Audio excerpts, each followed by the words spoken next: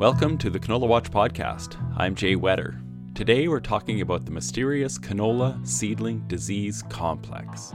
What is it? What to look for? Risk factors? And how to manage it. With me are... Hi, my name is Mark Belmonte, and I am a professor of biological sciences at the University of Manitoba. Hi, I'm Chris Anderson.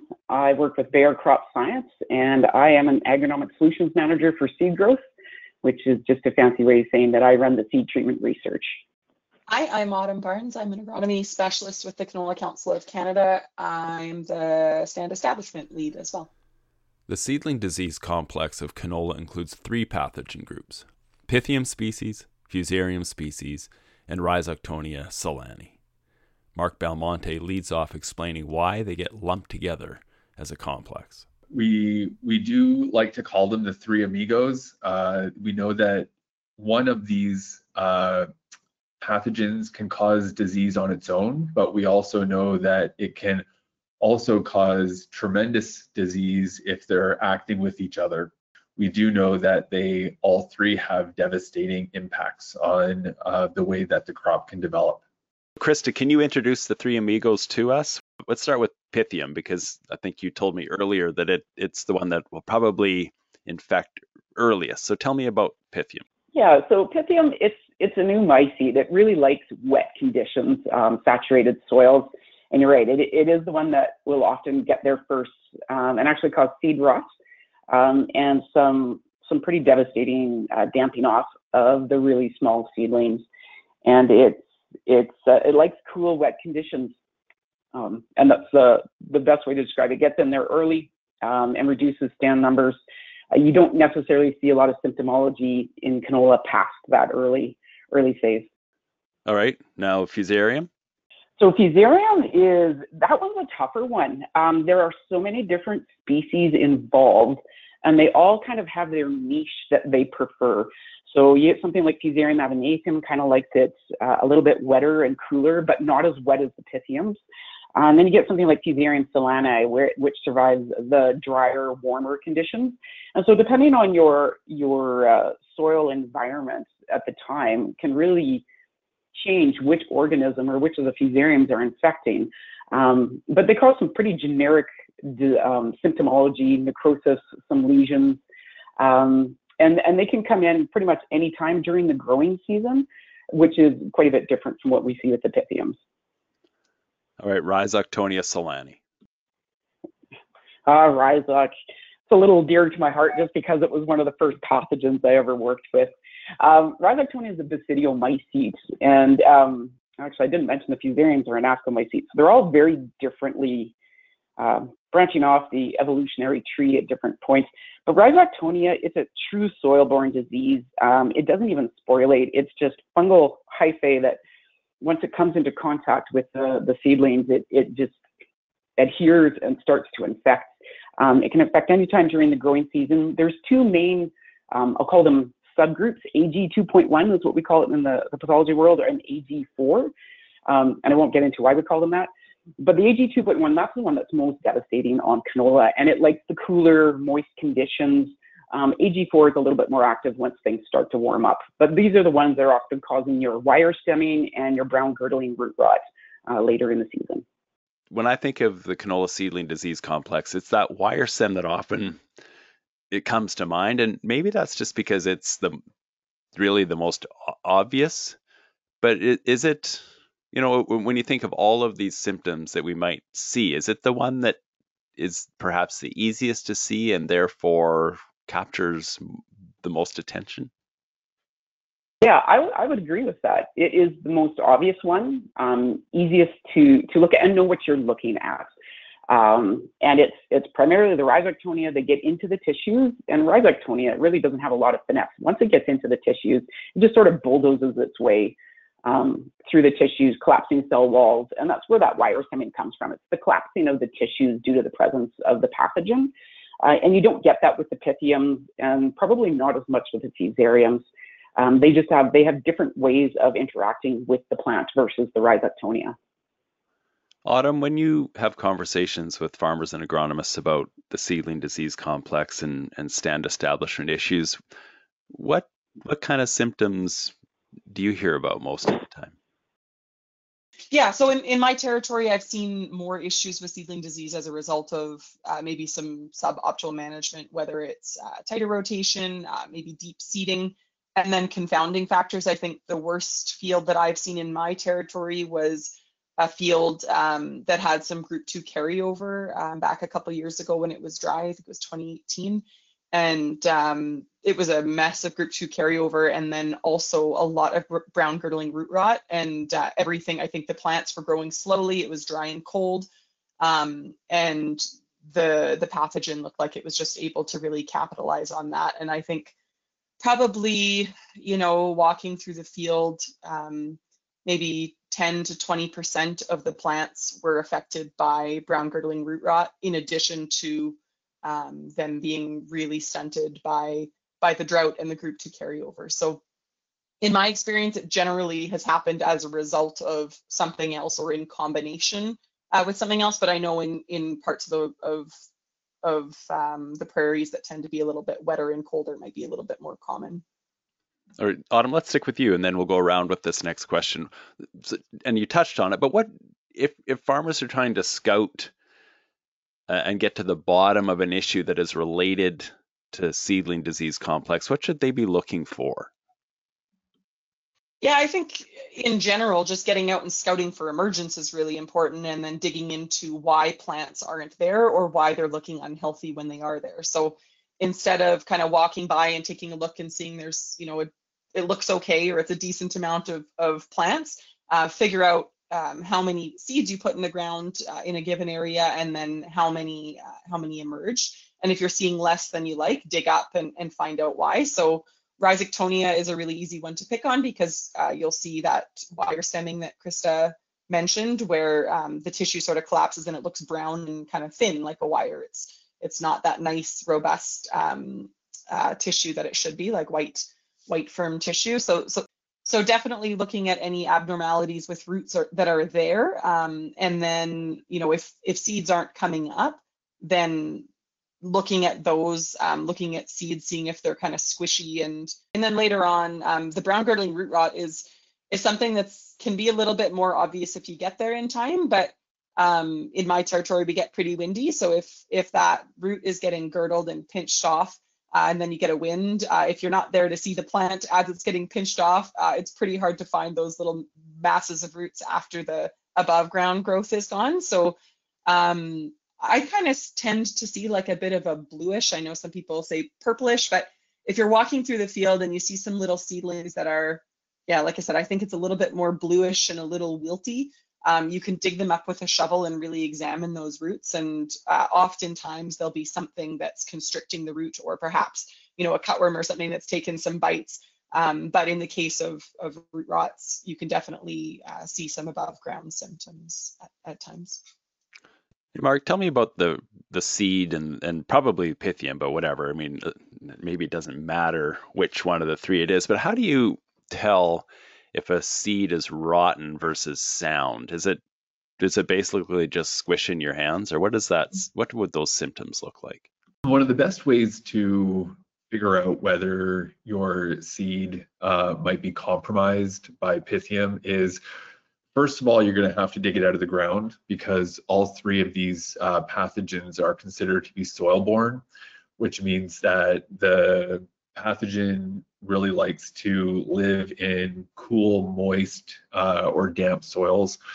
And so as soon as the Pythium figures out that there is food nearby, and that food is going to come in the form of that seed, is that the fungal hyphae are going to start to penetrate into that seed. The seed naturally has a really tough exterior seed coat that helps to protect the seed, especially overwintering and in terms of storage. But as soon as the fungal hyphae can interact with that seed, it's pretty much game over under the right conditions. And so the fungus has a lot of inherent mechanisms to break down that really tough seed coat, especially if the seed has already started to break. So as soon as the seed touches some moisture, gets into that really fertile soil is going to want to germinate and extend that root down to start for mining for nutrition as well as for water as quick as possible. And then that's also when the seed is at its most vulnerable. And so really, if the conditions are right, the seed doesn't stand much of a chance. Krista, you're on the industry side of things and the seed treatments. I mean, for the most part, the seed treatments work. What might be a situation when the seed treatment, doesn't give the protection that we've come to expect of it? I'll say under good conditions, where a farmer's been following good rotation, we've got, I'll say, fairly normal moisture conditions, the seed treatments are going to be are quite effective versus all three of those, the three amigos. Where you might see them failing is under extremely tight rotations where the inoculum load, like just the sheer number of the pathogens, are so great, and they persist for so long and just continue to attack the plants over time. I mean, the seed treatments are only designed to last for a few weeks. Their whole purpose is to provide that protection of the seed while it imbibes and breaks its seed coat until it has emerged and starts to photosynthesize and develop its defense mechanisms. It's that window in between where it's really vulnerable because it can't well defend itself. So if you have a case where there's just so much inoculum, at some point the fungicides will wear off and those organisms can move in. High moisture conditions. Most pathogens like higher moisture, and if you have consistent moisture early on in the season, and as Autumn mentioned, slow growing conditions, so cold conditions is a good one, where it just slows down everything in the plants and it just can't get into that photosynthesis phase where it can develop its defense mechanisms. The longer it sits in that ground and the longer it takes for it to get out, the more likely that pathogens can attack it, and there's more opportunity for them to do that. Deep seeding, as Autumn mentioned as well, again, it's taking that much longer for that seedling to get out of the ground and develop its defense mechanisms. So at some point, some of that can wear off. I mean, if you think back to a few years ago, what was that, 2014, 2015, we had those really high moisture years, and it was perfect for fungi. And they just, in some cases, were overwhelming. And you can see this in areas in fields when you're scouting. If you look for low-lying areas where water tends to collect, if you go look in those areas, guaranteed those pathogens are going to be active there, even a little bit later in the season. And you can go and investigate that yourself. Maybe pull out some plants from a healthy part of the field and then compare the root systems to what's happening right on the edges of those wet areas. That'll kind of give you an idea what happens when you have consistent high moisture. Short rotation and high moisture conditions combined, they can overwhelm the seed treatments. Is it possible to, and where do you even want to, take a sample and send it in for analysis to see whether it is in fact these seedling diseases? Yeah, I think there's opportunities within all of the three prairie provinces. They all have diagnostic labs that you can submit samples to. I think when you want to do that is when you're not sure if it's a nutritional issue, which you can send soil samples away, take some samples of the roots, and especially when you're running those tight rotations, just getting confirmation of what organisms are in there. You can send them to the diagnostic labs in the three provinces. Is it worth doing it from the Three Amigos perspective? I'm not sure how much value there is, to be truthful, in knowing, because certainly from what I've seen, those three will be present in all field soils. It's just the distribution that might be different depending on where you are in the field, what the environmental conditions were that spring. And within a field, they can change so much from one year to another, influenced by your rotation, environment.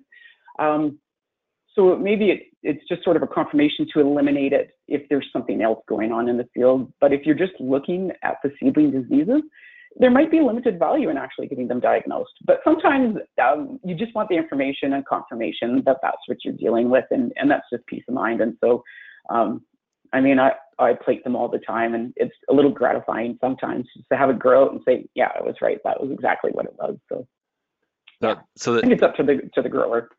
the next thing I want to ask, and maybe I'll let Mark tackle this one, but my sense is that, or in conversations with you, Krista, and others, is that a lot of these species are, I don't know whether you could say they're generalists, but they're not exclusively canola diseases.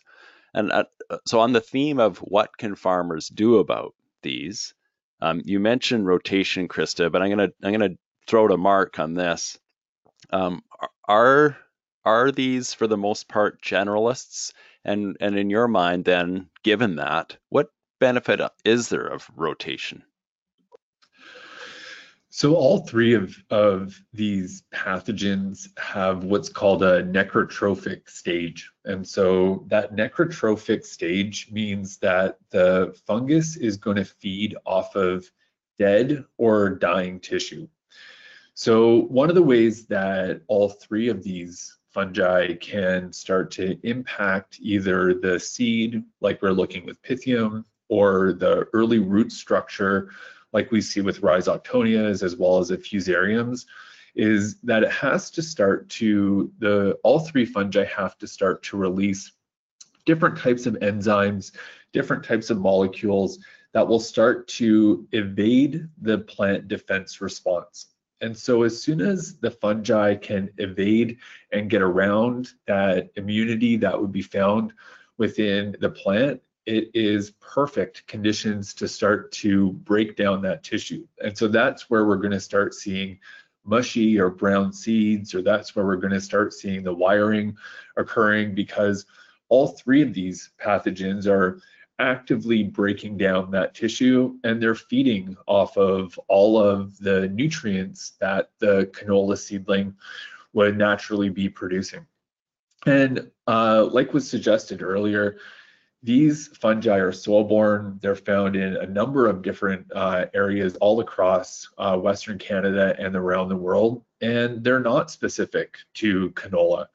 They're not specific to canola for a reason. Evolutionarily speaking, they really need to be able to find sources of food in order to be successful. And all three of these pathogens have been incredibly successful because they can find ways to evade defense, whether we're looking at canola like Brassica napus, or whether we're looking at peas or lentils or other types of crops that would be found across the country.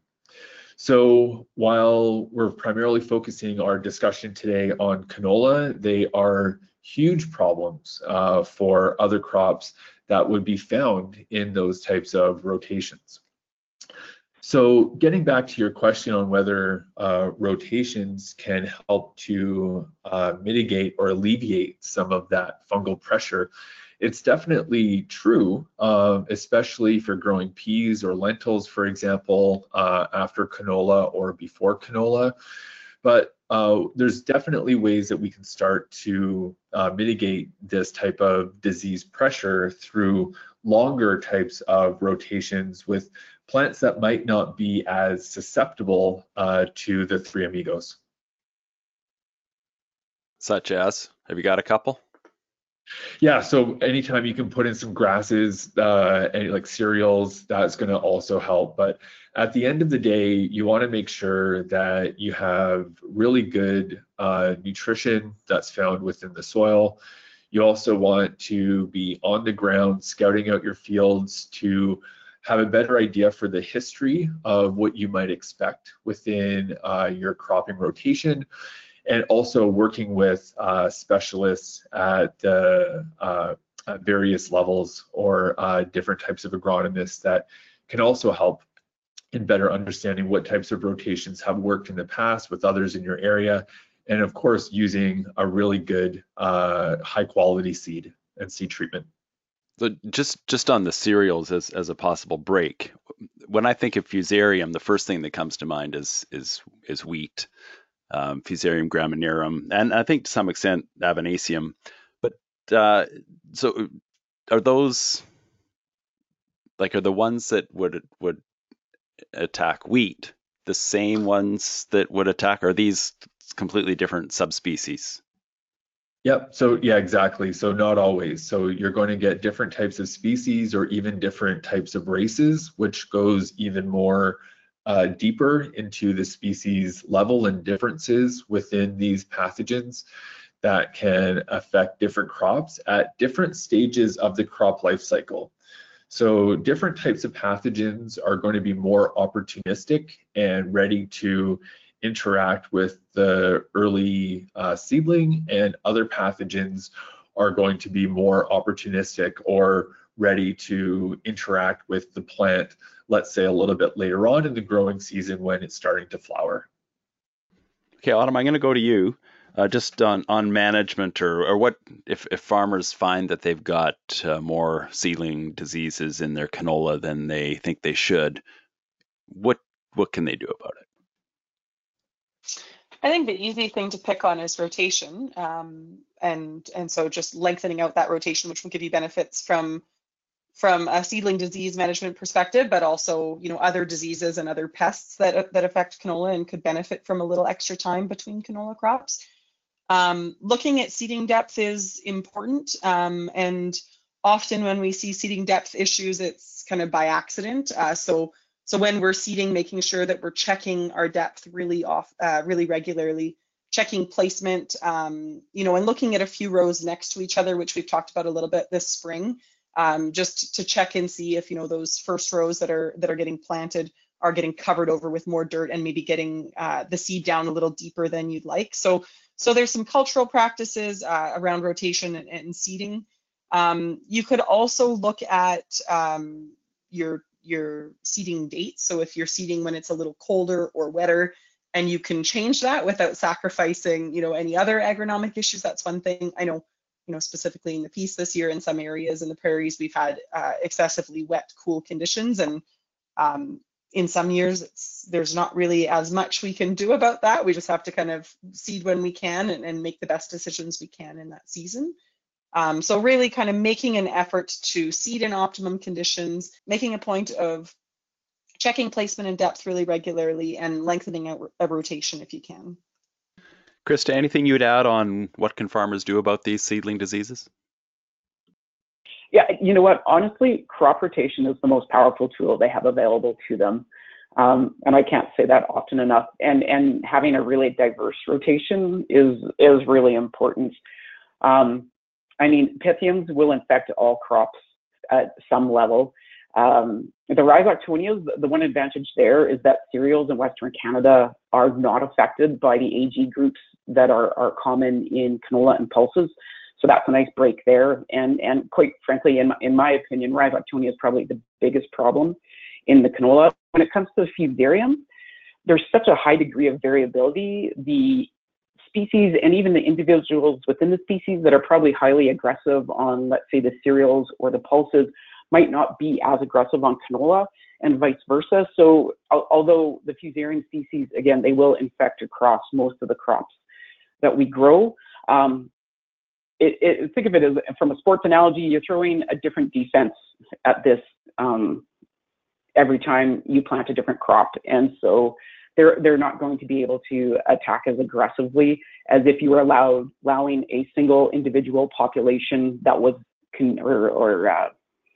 really strong and aggressive on that crop. By changing the crop, you switch up which of the individuals in that population have an opportunity to infect and increase. So yeah, honestly, crop rotation is probably, although it's not dramatic in the reduction of an inoculum like you get when you have a break from canola for management of blackleg, where after that 2 or 3 years, you can see a significant decrease in that inoculum load. You don't see that with the soil-borne pathogens, but it is helping to manage, and it keeps it at a level where the seed treatments will remain effective. So yeah, I think that would be the biggest thing there. That ends kind of the agronomy side of things. So if we don't get it into anything else, that's okay. We've kind of taken care of the key messages from my perspective. But what do you find exciting about this? I mean, there's so many pathogens going on here, even within these three amigos. But why are they interesting to you? One of the things when you think about soil-borne pathogens is that they're underground. And so we don't oftentimes see them as being as important as some of the pathogens that might impact the crop a little bit later on in the growing season, such as the blacklegs as well as the sclerotinias. And when we think about soil-borne pathogens as well as microbes, we can also think about how they're interacting with each other within the soil and under different types of crop rotations. So one of the things that we're really interested in is trying to better understand the relationship between the Pythiums, the Fusariums, as well as the Rhizocs with other microbes that are found within the soil. And when we take a look at all of the microbes or describe all of the microbes and microorganisms that are found within the soil, it's called the microbiome. And so just like animals have microbiomes within their gut, soils also have microbiomes, and these microbiomes can, for example, when the conditions are right, start to go into an imbalance where all of a sudden you get more prevalence of more disease-causing types of microbes, which can then impact the crop. So what we're interested in is not only better understanding how the entire microbial community structure might interact with the plant, but also try to sequence all of these microbes, taking a what's called a metagenomics approach, in order to find new and innovative and sustainable ways to protecting some of Canada's most important crops using some of the biologicals or microbes that are naturally found within the soil.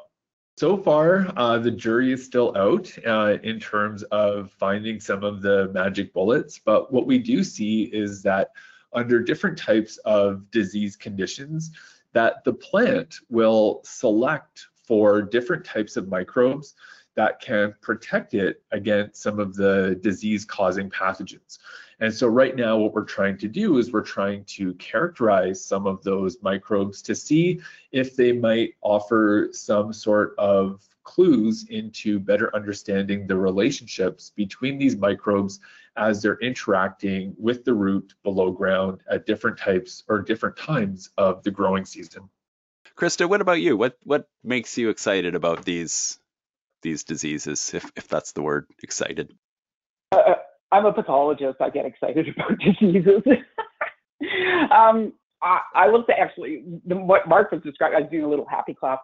I think that's fascinating as well, the microbiome and all of the different organisms that are also present. You know, they're in the soil, out of sight, out of mind. A lot of people don't think about them, but there is so much potential for exactly what Mark was describing. And some days I wonder if we could just figure out which combination of the organisms within that microbiome, could you prescribe it then to a field to counter some of the pathogens, especially if in areas where you've had a bit of a buildup of pathogens. That would be great. Do you think that will be like the next frontier in pest management? I think it could be part of it, especially with the soils. I think that's going to be part of it. Soil health, I mean, the microbiome and what's there is all part of the broader soil health topic. And I think that will be part of it. We don't understand enough about it and the organisms there and how they interact, how to best harness those populations. And I think using ones that are local, I'll say, are probably going to be critical because they're adapted to our environment. So identifying something that works down in Brazil and then trying to import it here to get it to work, probably not going to happen. But so I think it's going to be really important that we have local solutions. I think that's going to play a real role. And I can expand on that briefly in terms of some of the technology that we are able to use now that simply wasn't available even 2 or 3 years ago.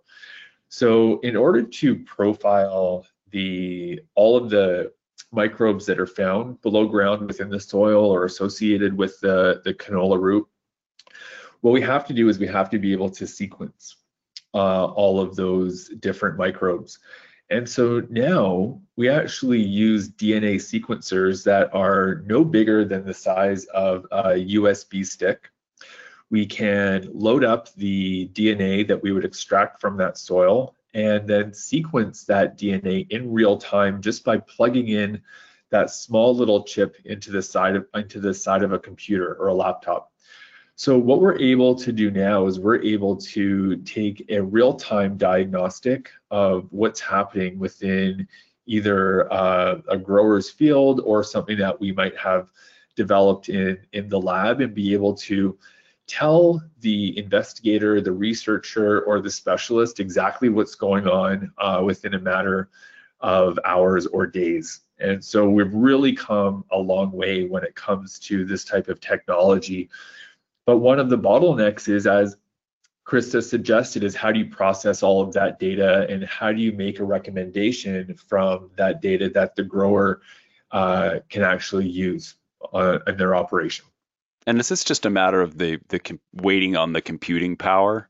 Like, do you foresee a time, maybe in a decade, where you could have this almost a real-time analysis out there in the field, giving you a readout of what pathogens are present?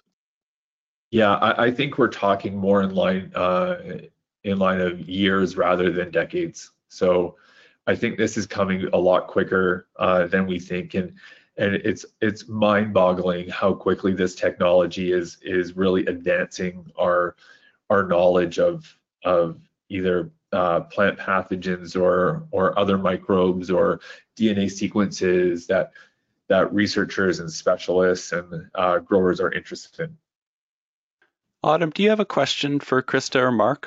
Maybe that would be the way to wrap up here, just to make sure that we close the circle. Autumn, do you have something you'd like to get out of the conversation that we haven't touched on yet? You know, I was reviewing our notes from when we had Krista speak to our team, and I was trying to think of something that she hadn't addressed in there. And I've just really enjoyed this conversation, and it's always nice listening to really intelligent people discuss something that's so intricate and delicate. And the first time I saw a root rot in the field, I think it was my first year working with canola, and there were some mature canola plants that were just standing trees that were black in the field, and so the grower had no idea what was going on, and we ended up kind of figuring it out that they had died from a root rot and then been colonized by some other type of fungus in the field. And so I guess the thing that's interesting to me is, you know, and that I'm looking forward to learning more about, is sort of how they evolve over time in a field. Sorry, evolve is probably the wrong term, but how their expression changes over time in a field. And then something that I'm really looking forward to learning more about is that activity in the soil, how they interact with each other and with other life underground. So as far as questions you guys haven't addressed, I can't think of one. I think it's all been really, really interesting, and something I'm looking forward to reading more about and learning more about. I was just going to say, one of the other things that I find fascinating, and it's kind of along the line of the microbiome, but a little bit more targeted, is when you do get those instances where someone's maybe been practicing some poor agronomy, shorten the rotation quite badly, had canola on canola, or the weather has been conducive to disease development. What I see when I do get samples from these, I'll say, problematic fields, is it's not just the three amigos that are there. There are also all of these, I'll call them secondary pathogens, which have been identified, acknowledged that they can infect the canolas or oilseed rapes, but they're not really considered much of a threat because they're not present in large populations, aren't very populous. They occur very rarely. And I'm thinking along the lines of things like the Alpidium brassicae, Myriticum roridum, and then there's a number of organisms that we don't even really talk about at all. Acremonium, and I forget, it's been renamed. I think it's the Plectosphaerella group. Those organisms start to show up in much greater numbers in these fields where there's been poor rotational practices or just environment conducive to really heavy root rots. And understanding what role those play in, because whereas in a typical field, I'll call it, you don't see them at all, or very rarely. In those problematic fields, all of a sudden they become much more populous. And what are they doing to contribute to the issues that we're seeing with the plants themselves? Were they just along for the ride, or are they actually now like we see in peas with Aphanomyces, where the peas and the fusariums tag team and create bigger, more severe damage than if they were there alone? Do these secondary organisms come in and cause even greater damage? I've seen some really interesting things over the last few years, and a lot of them I can't explain, but I just find it fascinating. And my team can tell you, my happy place is when I'm at that microscope doing identifications of fungi coming off of some of our samples. It's just, yeah, I'd like to partner with Mark and have him do some analysis on some of the root samples I've had come through my lab to tell me what these things are, because there's a lot of things coming out of them and I don't have a clue what it is. And I've been working in pathology for 20 years, so yeah, there's lots still to learn. Yeah, and that was a lot of Latin you threw at us there, so I don't know how we could follow it. But I guess the key is that we can maybe select for things that we don't expect. Can I just ask one quick Latin question? I don't know Latin that well, but Rhizoctonia solani, and then there's a Fusarium solani. What does solani mean? Potato. Oh, yeah. Yeah, it was originally identified on potato, and so that's where that Latin name. A lot of the Latin names, it either identifies a structure of the fungus or where it came from, or the host. And so that's where you hear a lot of the Forma specialis peasi, means it's a specialist on peas. So the Solani was originally identified on potatoes, but as you know, there are different groups and in fact a lot of different hosts. It's just who'd identified it first and named it, really. Okay, Mark, let's wrap up with you. Do you, with all of this and the microbiome and it's like exploring the bottom of the sea or something like that. Do you feel like an explorer? Yeah, every day. And I think that's why I got into the research area and why I'm a professor here at the University of Manitoba, is because it does give me that opportunity to explore, and especially being able to interact with industry, like interact with great people like Krista, as well as interacting with the Canola Council. It really does tie everyone together to be able to explore, ask a lot of questions, and really better understand how plants are going to be interacting with their environment. And that's something that everybody really should be concerned about and really try to better understand, so that we do have a beautiful environment to look forward to that can help us to produce really wonderful food for years to come. I think right now we're in an age of discovery. We're learning more than we ever have before in the past, and with that, I think comes a lot of responsibility in order to make that information publicly available, in order to make that information available to growers, to other researchers, to other scientists, to be able to make sure that we can use that information as well as those discoveries through exploration, so that we can use them in order to make really great and well-informed decisions to improve not only the soil in the case of the seedling rot diseases, but also the overall agronomic practices that Canadians are so good at right here across Western Canada. I was kind of thinking about this one question that I really didn't want to ask because I think I kind of know the answer, but you know, we always advise growers to use responsible crop rotations. And we know a lot about agronomy and the practices that that growers can use and on their farms to prevent and mitigate these diseases, and in general, just a lot of agronomic issues. But I think we always get the question when we talk about these or cultural practices of rotation or other agronomic practices, we always get this question about like, what's coming down the pipeline that I can use, not necessarily a silver bullet, but what can fix this problem for me if I have it? And so I guess sort of a question, sort of a comment, that no matter how important it is to use rotations and to, you know, make sure you're seeding in as optimum conditions as you can, is there going to be anything coming down the pipeline that's a silver bullet, or is it always going to be, you know, this more holistic approach of managing each field in a responsible way or as best as you can. You know what? I don't think there's going to be a silver bullet that'll solve all of the issues when it comes to managing root rots and soil-borne diseases.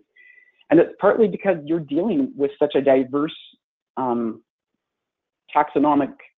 organisms there. And it's one of the reasons why the seed treatments, when you compare them to foliar fungicide, are so much more complex. They're multi-fungicide plus insecticide all mixed in one, and they're, the complexities to deal with soil-borne pathogens are actually greater than with the foliars.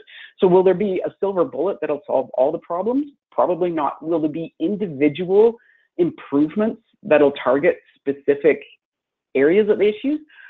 Probably, but they're not going to come fast and furious. The improvements will probably be gradual in nature. And I think a holistic approach is probably, in the long term, going to be the most productive and best option.